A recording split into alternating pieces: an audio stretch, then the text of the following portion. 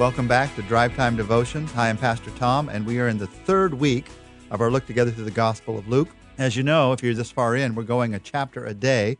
So we're doing a sort of a survey of the Gospel, which means we aren't going into the detail and the depth of some of the truth, which you're going to want to go back and do if you've never done that. But we are getting a chance just to see the life of Christ and how it lays out. We've seen together a birth, the birth of Jesus Christ in the first couple of chapters. We've seen the beginning of his ministry as he is baptized, as he starts his ministry out, as he faces temptation, how Jesus began to do his ministry in Galilee and serve people there. And now we're in the midst of the longest section of the Gospel of Luke, a journey. It's the bulk of the book as it talks about Jesus heading toward Jerusalem, walking with Jesus, learning from him what real life and real faith are all about as he walks towards the cross, as he walks towards his own death, and then his resurrection. Walking along the way, last week we began this journey with Jesus, and we began to see priorities were part of what he talked about. And as we begin this week, we're going to see at the beginning of chapter 11, one final priority at the beginning of this week. It's the priority of prayer. Listen to what Jesus says in verses 1 to 4. One day, Jesus was praying in a certain place. When he'd finished, one of his disciples said to him, "Lord, teach us to pray, just as John taught his disciples." He said to them, "When you pray, say, 'Father, hallowed be your name. Your kingdom come. Give us each day our daily bread. Forgive us our sins, for we also forgive everyone who sins against us. And lead us not into temptation.'" Now, these very familiar words to many of us, called the Lord's Prayer, came out of a question. And they came out of Jesus talking about priorities, the priority of prayer. The question from the disciples was, "Lord, teach us to pray." I wonder, I thought myself as I read through this week, have I ever asked Jesus that in prayer? I've read that the disciples did. Have I ever said to Jesus in a prayer, "Jesus, would you teach me to pray?" I'm not talking about praying to Jesus. I'm talking about asking Jesus a question in prayer. "Jesus, would you teach me to pray?" Nobody ever prayed better than Jesus did because he is God and he knows the Father. He was connected with the Father in the Trinity. No one could ever pray better. "Jesus, teach me to pray."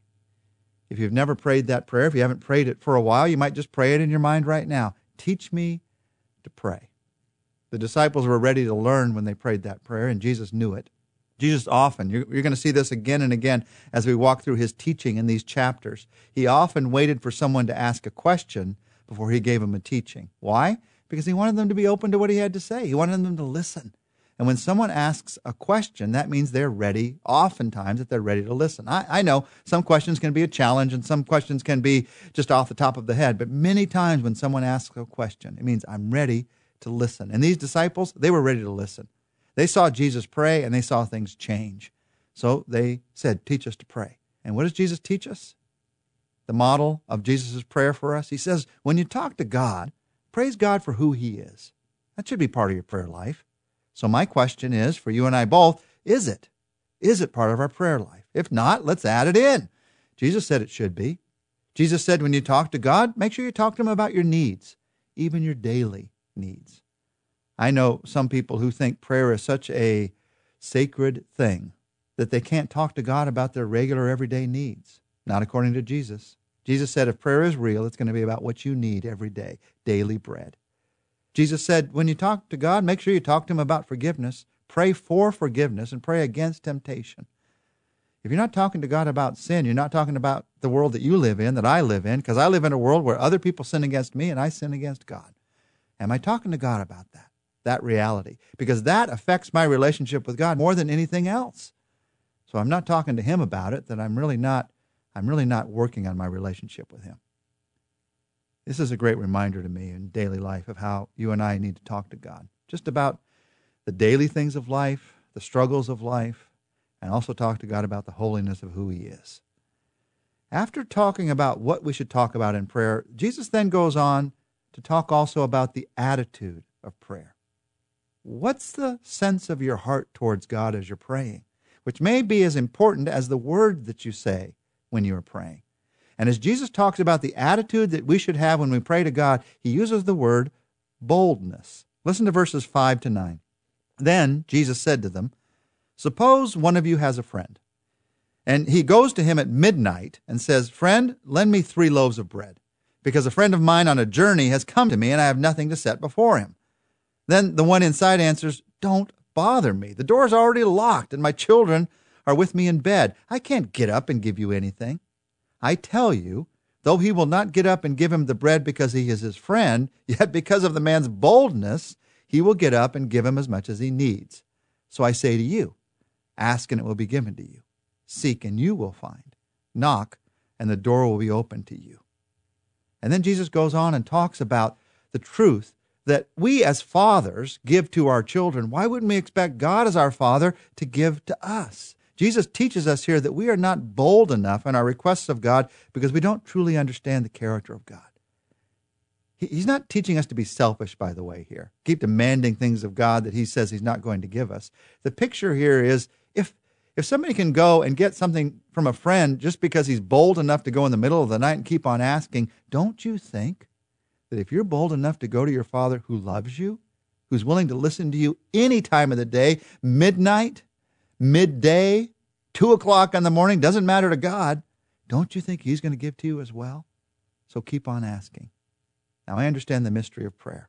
We often don't get what we want, and we often don't get it when we want. I don't understand how and why and when God answers all the things that he answers, but I do understand very clearly in the teaching of Jesus, we're to keep on asking. We're going to keep on asking until we hear an answer from God. Maybe the answer is no. Maybe the answer is wait. Maybe the answer is you're not going to understand this one until you get to heaven, but you keep on asking until you hear from God. Now, as we continue through this chapter, we turn from priorities to barriers.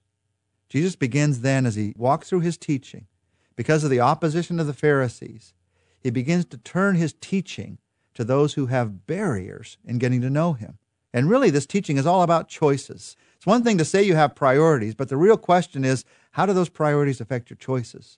And there were many who their priorities were the wrong priorities, and they became barriers in their relationship with Jesus. We're going to walk through a few of these today and then continuing looking at these barriers throughout much of this week. First barrier that keeps you from getting to know God, getting to know the life that God has for you, is the fear of change.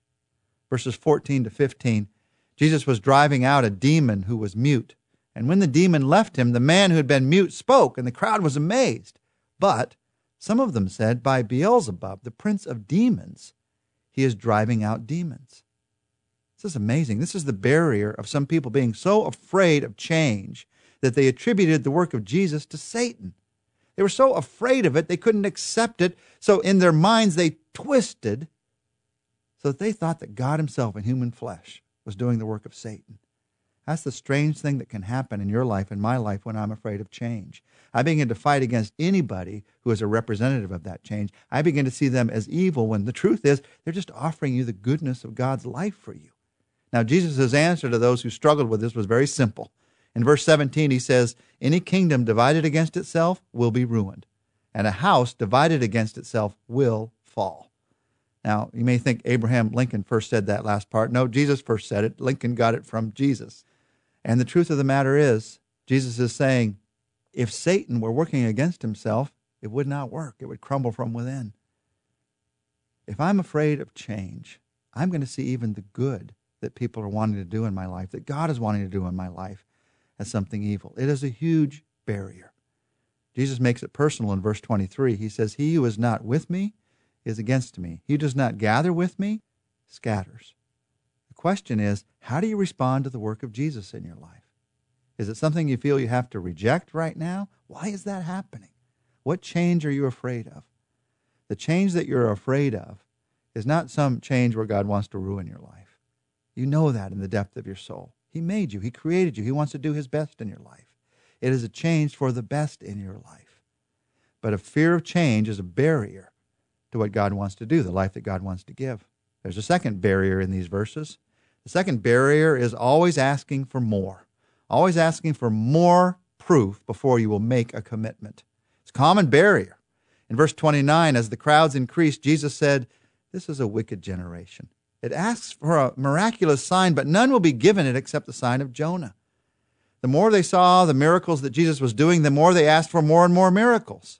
You know the truth, you know what to do, but you ask God for something more.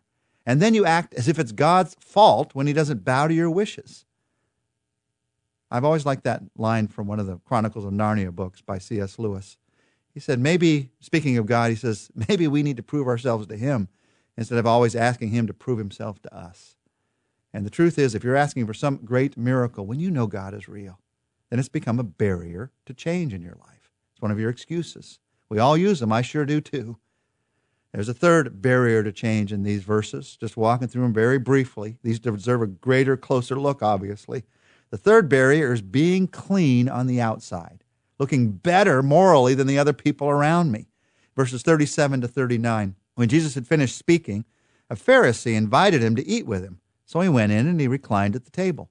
But the Pharisee, noticing that Jesus did not wash first before the meal, was surprised. Then the Lord said to him, now then, you Pharisees, you clean the outside of the cup and dish, but inside you're full of greed and wickedness.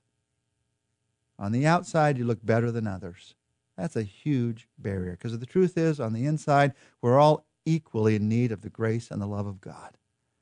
And if I feel like I'm morally superior to other people, that's a barrier to the life that God wants to give me, to the heart that God wants to give me. Going on from these verses is a list of what some people call the woes of Jesus, the great dangers of religion. For instance, verse 42, woe to you Pharisees, because you give God 1/10 of your mint, rue, and all the other kinds of garden herbs, but you neglect justice and the love of God. It's easy for us to replace some human form of morality with the truth of God's love in our lives. These are barriers. These are things that get in the way when God wants to be doing something in our lives. Question is, where's your heart? Where's your mind right now? Is it on the priority side or is it on the barrier side? Let's talk to him.